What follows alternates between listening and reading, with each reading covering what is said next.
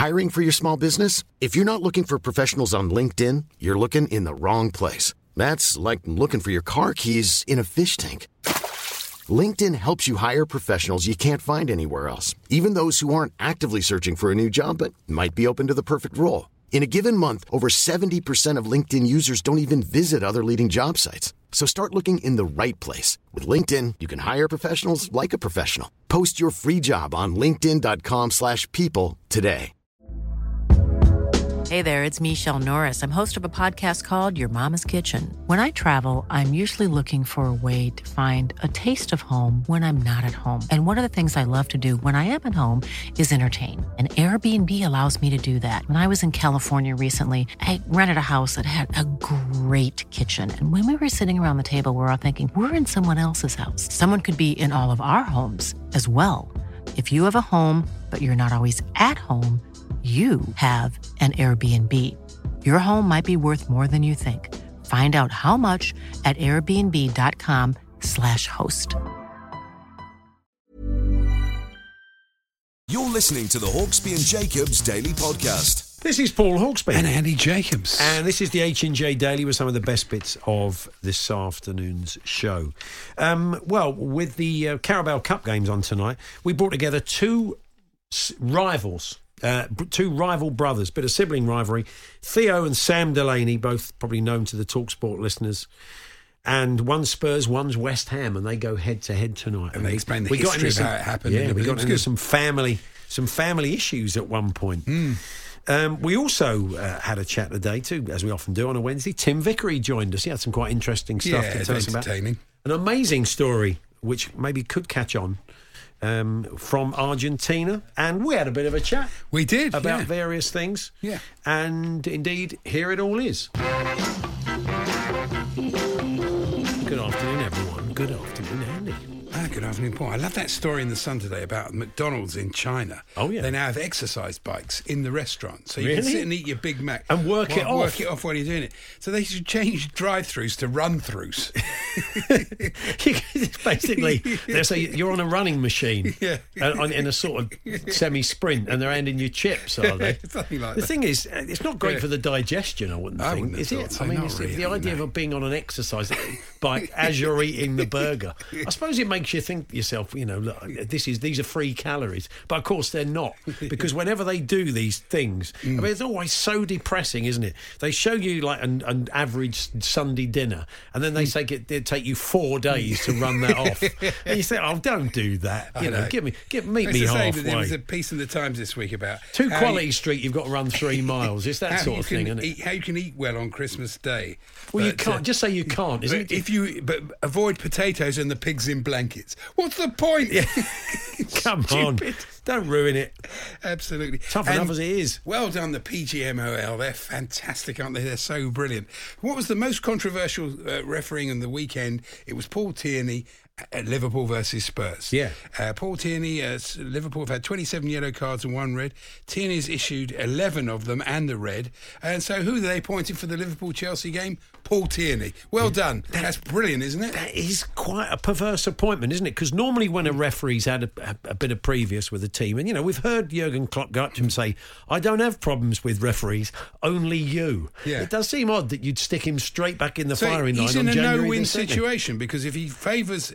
He won't deliberately do this, of course, but if any decisions look like they're favouring Liverpool, people will say, oh, that's because he's going against what he did last time. Yeah. Then if he gives Chelsea a decision, they can say, oh, there he goes again. He's in a no-win situation. Why put him in that situation, Riley? Why? Yeah. Honestly. Good point. I'm not arguing with you there. Nah, It doesn't make an awful lot of sense. No. And a more light note, they did a mock-up with the Daily Star with Boris Johnson and Noddy Holder, sort of basically saying Christmas is going ahead. You sure it was a mock-up? They didn't get the two of them together? No, it was a face. Oh, it's like a face swap thing. And incredibly like John McCririck. It does, our old mate, late great John McCririck. That's right. If you put Boris's face on Noddy's hair and his top hat, you get John top McCririck. Hat, you get the late great John McCririck. Yeah, thank you very much, Andy. Bit of a visual gag, but it doesn't matter. It doesn't matter. I think people get the idea. Described it as a gag, but there we go. It's very nice of you. An observation. Well, it made me laugh. But I had seen it, and listeners haven't, of course. They just have to take our word for it. It did look like John, yeah. And Colleen Rooney, honestly, is there anybody better at invading their own privacy than Colleen Rooney? Honestly, she puts her Instagram is like a constant source of stories. So yesterday went to Madame Tussauds and some lovely photos from Madame Tussauds. Of the family, nice. Yeah, it's a bit of a coincidence though, but tonight at 9 p.m, Madame Tussauds, the full wax. There's a programme on Madame Tussauds. That's coincidence, isn't it? I'm not saying anything about it, but it's funny that on the day that there's a programme about Madame Tussauds, she went to Madame Tussauds. Maybe she was influenced by the Maybe it was just telly. a pure coincidence. Pure coincidence. I think it is, so definitely. Now, I'm going to ask the listeners a question this afternoon, and it's going to lead us on to Rachel Hayhoe Flint's Threepenny Bits. I'll explain more in a moment, but we start with I don't know if you picked up any newspapers really, certainly any tabloid newspaper, and there was a full-page ad for the King of Rock and Roll free coin. And it said this: widely regarded as one of the most significant cultural icons of the 20th century, Elvis Presley revolutionised the music industry and is instantly recognisable across the globe! ! And so, in tribute to the King of Rock and Roll, you can now own a brand new commemorative coin as an everlasting tribute to the man whose music has graced generation after generation. And there's a little side bite here. It tells you what it is: official Elvis Presley coin, free gift to the nation. It's like it's a bank holiday or something. It's a coin. It's only half a million. It's what Elvis would have wanted. It's what he would have wanted. That's right. Yeah, only just 500,000 have been struck worldwide. You only get one payout sold, so if you want two, forget it, because this is a gift to the nation, not just you, mate. And it's free. It's free as well. So it is actually a gift to the nation. Oh, free, yeah. £2.50 postage. So, I mean, I don't think they're making it on the postage because the King wouldn't want that. He doesn't want them to make it on the postage. But the reason I bring it up is this. It would be great if Paul Tierney or indeed any referee takes to the field soon to do the toss, heads or tails, ends or kick-off. And they've got the Elvis Presley coin. So I was interested to know this afternoon if you are an official or you've played in a game when, if maybe, look, it could be a couple of things. It could be the coin that they use, going out there without a coin. I'm also interested to know, I mean, there must have been situations. I mean, wasn't there one a little while ago where they did what hands it in? The referee didn't have a coin. And so he did what hands it in with a whistle. Favourite. I think it is what hands my pen in, as Alan would do for every competition. And the reason I bring up the late, great Rachel Hayhoe Flint, a giant of cricket, women's cricket especially. We were told years ago when we were doing a cricket show here on TalkSport, years and years ago, that umpires do. They transfer something. They transfer items from one pocket to another, from one hand to another, to mark off the balls of an over. That's the way umpires generally at all levels. And we were told that Rachel Hayhoe Flint, when she umpired, used threepenny bits. Look them up, kids. They're very interesting looking coins. Yeah, very interesting. And a bit like a 50p. Yeah, transfer, but smaller. Transfer them one hand to the other. So again, umpires can get involved in this. So some of the quirkier items that you might use to conduct the toss, or if you're an umpire, or ways you had to start the game when a coin wasn't available. And this is all courtesy of the King of Rock and Roll, the man who revolutionised the music industry and is instantly recognisable across the globe, and his music has graced generation after generation. There we are.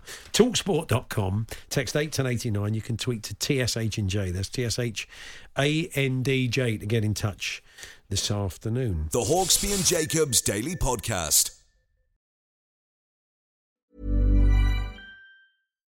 One size fits all seems like a good idea for clothes until you try them on. Same goes for healthcare. That's why United Healthcare offers flexible, budget-friendly coverage for medical, vision, dental, and more. Learn more at UH1.com.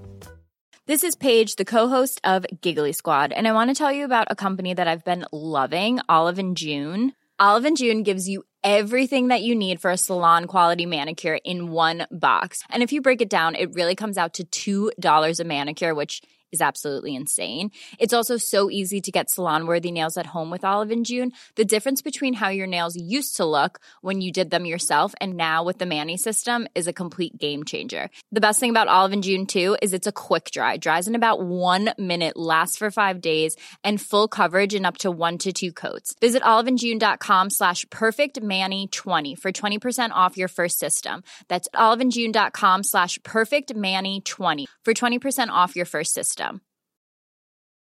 Mom deserves the best, and there's no better place to shop for Mother's Day than Whole Foods Market. They're your destination for unbeatable savings, from premium gifts to show-stopping flowers and irresistible desserts. Start by saving 33% with Prime on all body care and candles. Then get a 15-stem bunch of tulips for just $9.99 each with Prime. Round out Mom's menu with festive rosé, irresistible berry chantilly cake, and more special treats. Come celebrate Mother's Day at Whole Foods Market.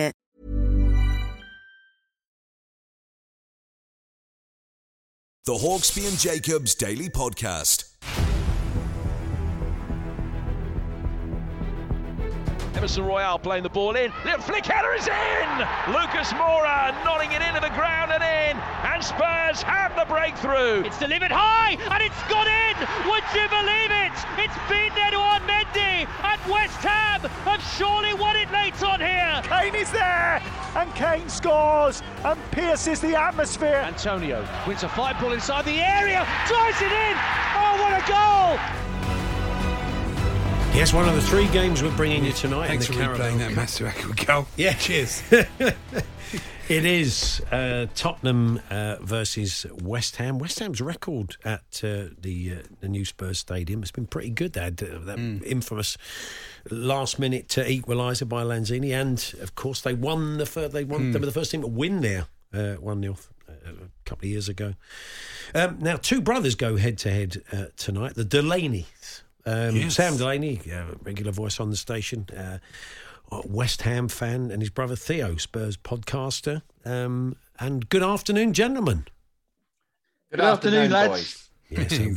Yes, let's start with the away team. As I was saying, Sam, you probably don't go there with a great deal of trepidation because it's been a relatively lucky ground for you so far.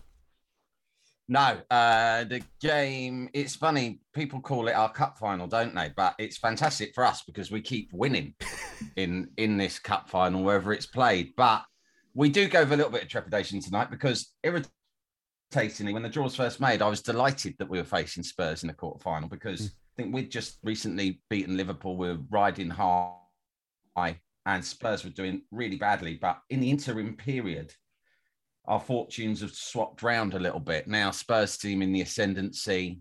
West Ham have had a really bad dip in form over the last few weeks. So I guess game on. When the draw was made, I thought it was easy. I thought it was a gimme.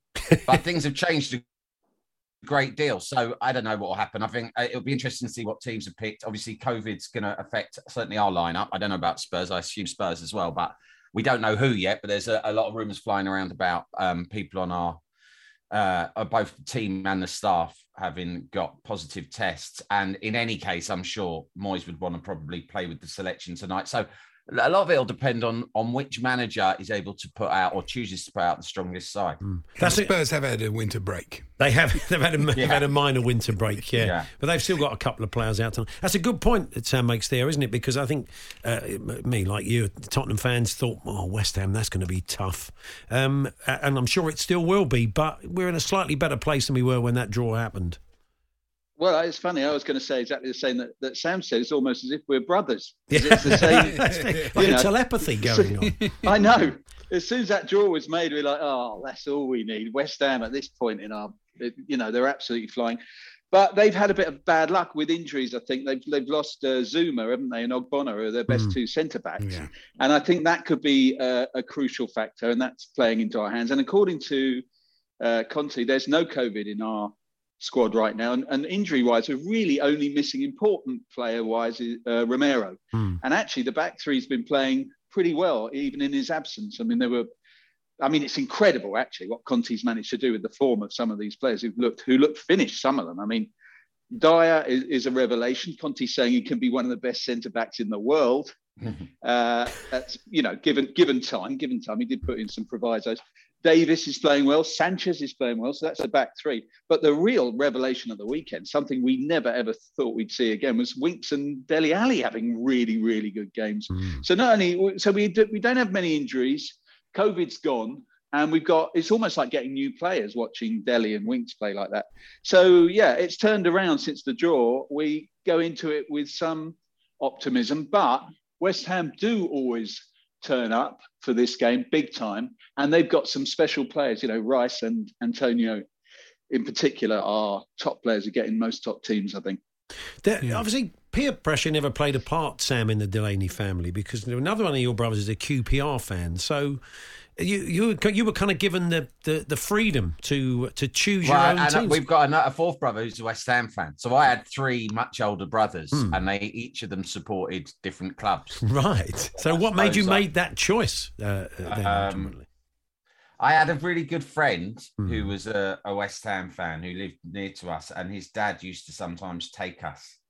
And that was probably that, plus my brother. The fact, I think, it's where you get taken when you're young. Yeah. And I went to Upton Park quite a lot when I was young as a result of my older brother and my mate. And so, yeah, I guess that's how it happened. I mean, it really should have been QPR, in all honesty, because that's where we lived. Right. Oh, yeah, of course. But once you're stuck with a club, you're stuck with a club. You are. That's right. Life sentence. I've not been surprised by Spurs' improvement. Having watched Antonio Conte closely at Chelsea and Inter, I knew he was going to do a good job. He's a great manager. He just makes players better, and that's what he does. And, And I mean, that does. But Andy, like me, were you not furious that he didn't go to Man United? Oh, absolutely furious. I was just livid that he took the Spurs job. I was like, what were you thinking? This is a disaster. I agree. Absolute disaster. We'd turn them around, and so it seems that he's done so very quickly. So how did Spurs claim you then, Theo, amongst all those options? Well, Spurs is the Delaney family team. So we've got 8 uncles and aunts, and most of them are Tottenham. So I don't remember being anything else because I'm the oldest of the brothers. I'm Tottenham from the cradle. And I don't remember any different. And Sam, Sam said Theo lived with my dad, and I didn't. And my dad's a Spurs fan, wow. So that's the crucial thing. It's all getting a bit Jeremy Kyle. This. I had no dad or uncle overseeing my choices. Oh, no. So it is going to be. You have to think that Spurs are favourites tonight. They're at home. The crowd obviously will be slightly reduced, but it'll still be a big crowd, and they're going to be right behind them. West Ham have got 6,000 there. I mean, even if a few of those don't go along, there's going to be a big turnout. Sam's right, though. It's just what team can David Moyes put out? That's the thing. You feeling confident? I mean, they're going to make changes tonight, Theo, I'm sure. There will be a few tweaks to the squad. I think Sessegnon sadly picked up an injury against Liverpool. Injured. Yeah, so and he played pretty well the other day. I'm sure they would like to have given him another run out, but... Reguilon's fit, but look, it'll be a slightly different side. But you feeling pretty confident? I think against West Ham, you can never take anything for granted because they tend to play, even when they've got problems, they tend to really, really turn up. But I think it'll be a great game. Sadly, I can't go. So there's been a COVID outbreak in my house. Oh, wow. So I will have to be. So I'm watching it on the telly, which I'm absolutely gutted about. But one thing's for sure, I think it'll be a really good game, partly because of, the defences are a little, the departments that are a bit depleted. So that suggests there might be, quite a few goals. And the atmosphere and everything, even if the crowd's slightly reduced, I think it'll be amazing. I can't really wait for it. I think the competition's wide open as well because Liverpool, they've played 3 games in 6 days against a team that's had 2 weeks off. So, and Leicester are decent. So that could be difficult for Liverpool. Chelsea, I don't fancy at all at Brentford whatsoever. So they could get through. Arsenal through already. Yeah. So it is a tournament that is there for the winning, I think. Well, because City aren't in it. I mean, that's the key, isn't it? West Ham knocked out United and then City in the last 2 rounds. Well, you then deserve to basically go through tonight. I think it's only fair, isn't it? I think that would be fair. I just think it's a shame what's happened in the interim to our defence.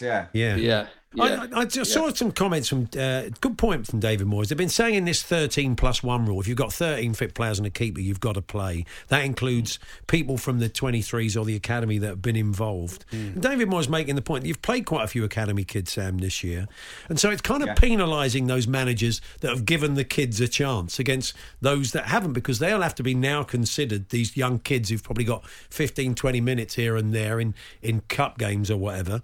Suddenly they're seen as first team. So if you can put out 13 of them, including them, they've got to play, which is a bit tight, I think. It does feel like it's penalising us a little bit. That said, it would. I'm sure some of us wouldn't mind if a lot of them got their chance, because there's good things and bad things there. If we have to field 5 or 6 youngsters tonight, then that'll be a great experience. It'll probably mean that we lose, but at least you come out of it thinking, well, it's great that those players. He played practically a whole team of under 23s in our final game, which was a dead rubber in the Europa qualifiers. And we lost 1-0, but it was really a great game to go and watch because you get to see all these young players, they get experience. I personally think, really, the game shouldn't really go ahead. It's just so unfair on the players as well. I saw Jordan Henderson's come out today and just said, no one's thinking about any of the players being exposed in this way. Fans are making choices about whether or not they should turn up or whether it's safe to turn up and all the rest of it. But there's never really, the players don't seem to have any choice whatsoever. They're just made to play. Yeah. And, it sounds like I'm saying this because of the fact that we have an injury crisis and Tottenham are on good form. But I think it would be better for everyone if it just got postponed until February. Well, we'll certainly... I tend to feel the same about Brentford-Chelsea tonight. Fellas, good to talk to you. Enjoy the game. Have good Christmases, and we'll catch up with you soon. Thanks very much. Thanks a lot, Cheers, guys. Merry Christmas. Cheers. Bye. Sam Delaney and Theo Delaney there. Yeah, they were good. And that's one of our 3 games tonight. Just to remind you, you can hear that one on TalkSport 2, quarter to 8 kickoff. We've got Liverpool-Leicester here on TalkSport. Adrian Durham with you from 7. And Brentford-Chelsea is on the TalkSport app. And, of course, Jamie... Also, on TalkSport 3 is me going shopping at Sainsbury's because I can't be bothered to watch the game. Right, Andy switched off. If you want to follow Andy around Sainsbury's, that would be quite interesting. Put it on Insta. See what they've run out of. This is... Basically, Andy just rails against what they've run out of rather than it being football. He'd be shouting pathetic at the fruit and veg aisle instead. Sprouts. The Hawksbee and Jacobs Daily Podcast. Tomorrow we're going to be kind of shunting a lot of the Friday stuff to Thursday because on Friday we've got the Christmas Eve party with the listeners from around the world, virtually of course in these difficult times. And we will have first ever three-way T20 birthday spread, Max versus me versus Charlie. Along with all the old karaoke classic clips of the past, which hopefully you'll enjoy. Yes, anyway, in the meantime. I've written 11 jokes. I don't know how good they are. I'll filter them down. That should be... You're going to get your five absolute doozies, yes. Yes. What else have we got now? We've got that... planning news. Got a bit of planning news for you. Oh, have you? That's good. Always good. Always love a bit of planning news, yeah. That's Judy Murray has emerged triumphant in her struggle against one of Scotland's wealthiest women. She's trying to create a 40 million tennis and golf hub on the outskirts of Dunblane.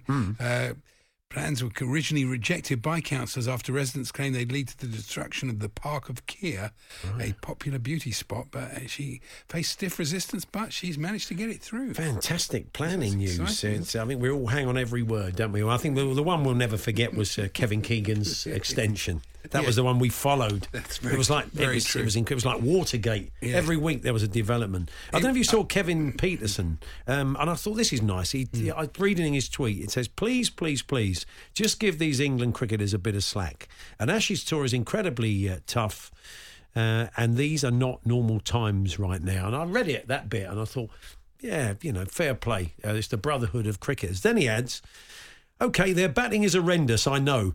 But go easy, please." All right, Kev. Thanks for it. What about the fielding? That's not too much better. It's a compliment in there somewhere. It was very interesting. I don't know if you saw Michael Owen's tweet about Emma Raducanu. Yes, he did. He took a bit of heat for it yesterday. But immediately I thought, you've just made this about you. It's not about you. I mean, what is wrong with people? And of course, he got hammered online for doing it, but it's not surprising. He did. We found out yesterday he loves bingo. Goes to the bingo in Chester, he's a big fan. Have you ever... Yes, big TV turnover moment, says Adrian, the Arsenal fan. The whole family gathered round the telly, because Andy is going to ask them in Sainsbury's tonight when he's doing his Christmas shopping to put on the Brentford-Chelsea TalkSport commentary from the app, so good luck with that. The whole family gathered round the telly to watch the last Formula One race of the season, and my son is a fanatical F1 fan. Just as they restarted the race, Max was about to overtake Lewis. I reached for the control to turn the volume up and accidentally turned the channel over by mistake. Oh no, what a disaster. Adrian. Three of us sat in rural France during the Women's World Cup and asked the bartender to put the England game on. They didn't even know the tournament was on, but we managed to convince them to change the channel, much to the anger of the locals, says Dan in Burton. So, big TV. If you've been bold enough to make that call to turn the channels over at key moments, and for against probably the wishes of everybody else in the room or the pub. Talksport.com, text 81089, tweet to TSH&J. Tomatoes have toppled the potato as Britain's favourite vegetable. I thought you'd like I wasn't that. expecting you to say that. I know you weren't. And the thing that's wrong with that is the tomato isn't a vegetable.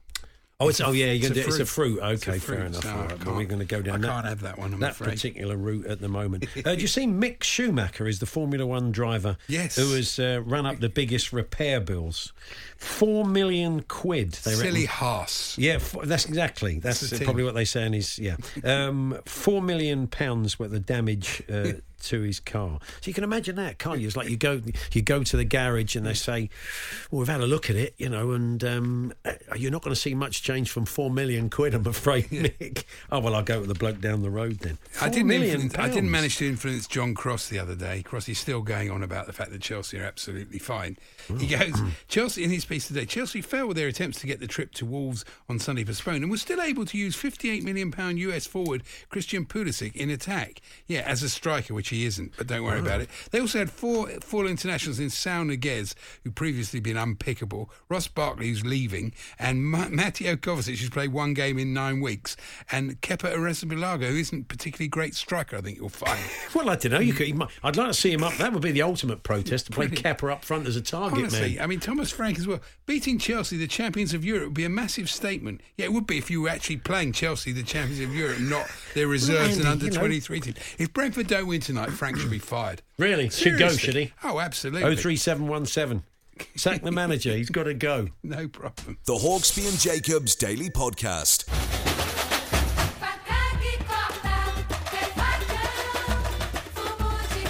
Yep, time to head to Rio and catch up with our South American correspondent, Tim Vickery. Good afternoon, Tim. Good afternoon, gentlemen. How are you doing? Yeah, we're not too bad, thank you. We're looking forward to Boniek's brave new idea, the former Poland legend, of course, who wants to introduce the top 6 teams in South America into the Nations League. Yeah, do you remember the '86 World Cup? Do you remember Poland was in England's group, and England supporters launching abuse at Boniek that you could clearly pick up over your TV screens? Yes. Well, this is interesting. If you put your ears to the ground, can you hear those tectonic plates shifting? I think there's some shifts going on there. Now, let me take you down, because I'm going to 1966. Wouldn't we all like to go back to 1966? Wasn't it a good time? But it's also the time when South America splits away from Europe. South America comes away from the 66 World Cup thinking it's been stitched up. Asia and Africa are unhappy. And what happens as a consequence is that the Brazilian João Havelange, he puts together a coalition, South America leading Africa and Asia. He wins the FIFA presidency in 74 and it changes the game. It means that the World Cup is expanded from 16 to 24 to 32 with more places for the developing world. It means that there's World Cup started at under 17, under 20 level that the developing world can stage as well. So that was a huge shift of the tectonic plates. Havelange was such a selfless man, though, wasn't he? Tremendous. Didn't do well out of it or anything like that. No, not at all. I remember chatting to him when he was in his 90s. And I wouldn't have boxed with him then. You didn't mess with him. You didn't mess with Havelange. But now South America is back with Europe. This is very, very interesting with this idea of moving into the Nations League. Now, I think this is a negotiating ploy. This is South America joining forces with Europe to try and head off FIFA's current brainwave for the World Cup every 2 years, which Africa supports. Large parts of Asia supports. South America doesn't. Europe doesn't. Can the whole thing go ahead without Europe and South America? Obviously, it wouldn't be. It would be worth a fraction of what it would be worth with these two teams, with these two continents involved. So this, to me, looks like a negotiating ploy. We will do this. We will go our own way if FIFA persists with this plan of a World Cup every 2 years. Because when you test it, FIFA's monopoly over football is a fiction. It can be challenged. And Europe thought about challenging. There was a Belgian in the early 70s who thought about breaking away then because he didn't like the direction that things were going.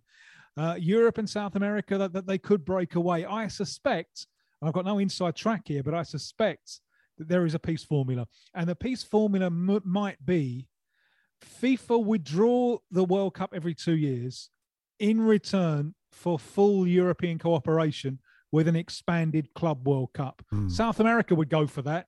Europe might go for that more reluctantly, but as a SOP in order to avoid having a World Cup every 2 years. Is there anywhere anyone going to say, look, hang on a minute, these players are just playing far, far too much? I know they won't because it's money and it's the golden goose, but it just makes no sense, this. From a player welfare point of view, it's a disaster. Yeah, well, Arsene Wenger's proposals include a compulsory 3-week gap after the tournaments. I don't think that's going to be observed. I mean, if everything comes in, I think that'll be the first thing to go, because what clubs will do, they'll fix up friendlies in the Far East in those 3 weeks, and it won't be observed. So I'm inclined to doubt the validity of that one. I mean, he's also been making the point that we'll see players travelling mid-season less than they do. This kind of mayhem we often see of players going over to South America to play a couple of games, certainly in the last year or so, which has made it even more complicated. He says his scheme and Infantino's scheme will do away with that, lots of transatlantic flights around the world. But again, ask the players. What did Sergio Aguero say last week when he retired? What did he love most of all? The Argentine national team. So essentially, why South America? South America was initially interested in the idea of a 2-year World Cup. What it saw when it examined it was that it was an attack on qualification as well as an attack on the Copa America, because there's going to be no time for a Copa America. But the attack on qualification is important from a South American point of view, because they have a qualification campaign that works. And also, this is, I know you lot over there, you moan with the FIFA breaks. I understand it. It means that the rhythm of your season is being interrupted. But now look at it from the point of view of a South American audience. That's the only time that we get our players back. It's the only time that South America is able to see the players that it produces, either in World Cup qualifiers or in a Copa America. If the FIFA proposals go through, the Copa America will die effectively, and there'll be many fewer World Cup qualifiers. And what it means effectively is you lot will have an effective monopoly in Europe on watching the best players all the time. Although you could do one of the things, I don't agree with Arsene Wenger on virtually anything, but I do, because I proposed this ages and ages ago, to have an international block, have no breaks during the season, but have a whole block where you play the qualifying in South America over, I don't know, 8-week period or whatever. They've got so many games over so many countries. We could do that. They couldn't do that because of the amount of games you play, because the amount of teams in your group. You could split it into two, couldn't you? Yeah, you could do, and that is a possibility. That would reduce the amount of travelling. That could be part of a peace formula as well. But certainly, I think FIFA are playing a dangerous game if they want to press too hard.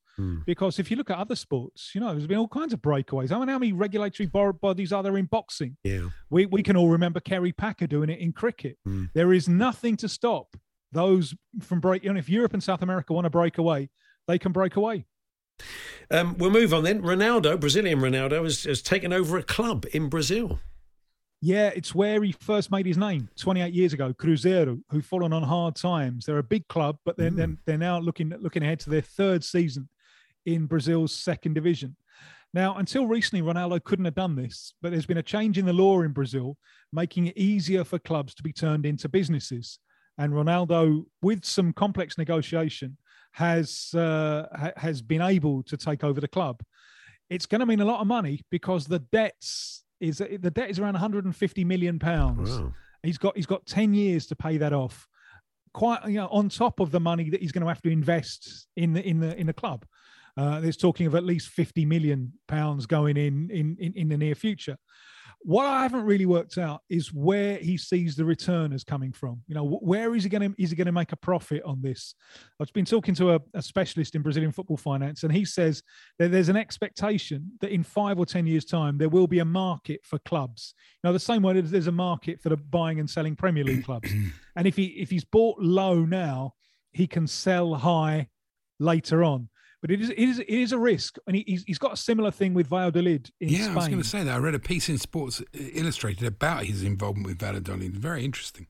Yeah, they've gone down to the second division since he took them over. In comparison with Valladolid, Cruzeiro, their financial position is worse, and the pressures will be far greater because Valladolid are like, provincial also-rans. Cruzeiro have won big titles and expect to win big titles. And the expectation now of the fans is now that he's got involved, it's just going to be like waving a magic wand. So it's a risky thing. It could be the start of some kind of revolution in Brazilian football. But at the moment, you look at it and you think, well, where's the return going to come from? Now, you say they've been celebrating the 50th anniversary of a great goal. Trying to think what it would be. Yeah, I was thinking that. It's obviously not Carlos Alberto because that's longer than that. So what are we talking about? Well, you often accuse me of trying to take you back to 1970s England. I'm now going to take you back to 1970s Argentina. The 19th of December, 1971. Now, Argentine football has recently before that, it's gone national. And quite often, the biggest, keenest rivalries are in cities that are big enough to have two clubs, but not big enough for three. And that's true about the city of Rosario. It's Argentina's second city. It's about a 6-hour bus ride north of Buenos Aires. And there's two big clubs there, Rosario Central and the splendidly named Newell's Old Boys. And they've been at each other's throats for ages. And this game, 19th of December, 1971, this was the biggest one they'd ever played because it was national. It was a national semi-final played in River Plate Stadium in Buenos Aires. And Rosario Central won 1-0. The goal was scored by Aldo Poi with a diving header. And the Rosario Central fans, they instantly decided that this was a goal that was so important that it has to be celebrated for 100 years. So every year on the 19th of December, they get together and some fan has the honour of throwing the ball up and Aldo Poi will reproduce his diving header and then it'll all go mad and celebrate. And they've done it every year since 1971. It's brilliant. I love this story. And Aldo Poi now, he's now in his mid-70s, but he's still game for it. He'll still do it. So, on Sunday, they get together and throw the ball up, and then he heads it into the back of the net. They've done it. They did it once in Cuba because Che Guevara was from Rosario and was a fan of Rosario Central. So they took Aldo Poi to Cuba, and it was Che Guevara's son who kind of lobbed the ball up for Aldo Poi to head it, a diving header into the back of the net. Then they all go celebrating. It's a brilliant story, and it gets even more bizarre because the fella who was supposed to be marking Aldo Poi back in 1971, called Ricardo Di Rienzo, centre-back for Newell's Old Boys, a couple of days after the game, he protested about chest pains. So he went to hospital, and he had his appendix out. The surgeon who performed the operation was a Rosario Central fan, and he embalmed part of Di Rienzo's appendix, and it's like a religious artifact. It still comes out. It's very, this very is the strange. appendix of the man who didn't mark Aldo Poi. An Argentine football. It is footballers' religion. I remember when Racing won the league title a few years ago for the first time in a while, and there was one bloke. Honestly, it's a true story. He dug up his granddad. And he who had passed on to the other side, and he paraded around the streets with his granddad's skull because he knew that his granddad would love to be part of the celebrations. Only in South America, ladies and gentlemen. Absolutely. Well, I'm just thinking, the Arsenal fans could get together after 1971 and do a Charlie George. Someone would put, and then you have to lie on your back. Yeah. So Charlie has to turn up and score the goal and then lie on his back, and everybody it's a good idea. I'm surprised it's not taken off around the world, but as you say, only in South America would they do something as mad as that. Tim, always a pleasure. Have a great Christmas, and we will catch up with you in 2022. All the best. Look forward to it. Cheers. There we are. There's Tim Vickery there, our man on South. Brilliant story, isn't it? Yeah, good story. Get together every year, and it's like a phoenix from the flames. Sensational. The Hawksbee and Jacobs Daily Podcast. There we are. That was this afternoon show. Charlie's back with me tomorrow. Andy is back. No, you're back on Friday, aren't you? Yeah, back Friday. For the Christmas Eve show. Tremendous. And that special T20 birthday spread. Until then, have a fine evening. You've been listening to the Hawksbee and Jacobs Daily Podcast. Hear the guys every weekday between 1 and 4 p.m. on TalkSport. Mom deserves the best, and there's no better place to shop for Mother's Day than Whole Foods Market. They're your destination for unbeatable savings, from premium gifts to show-stopping flowers and irresistible desserts. Start by saving 33% with Prime on all body care and candles. Then get a 15-stem bunch of tulips for just $9.99 each with Prime. Round out Mom's menu with festive rosé, irresistible berry chantilly cake, and more special treats. Come celebrate Mother's Day at Whole Foods Market. Mom deserves the best, and there's no better place to shop for Mother's Day than Whole Foods Market. They're your destination for unbeatable savings, from premium gifts to show-stopping flowers and irresistible desserts. Start by saving 33% with Prime on all body care and candles. Then get a 15-stem bunch of tulips for just $9.99 each with Prime. Round out Mom's menu with festive rosé, irresistible berry chantilly cake, and more special treats. Come celebrate Mother's Day at Whole Foods Market.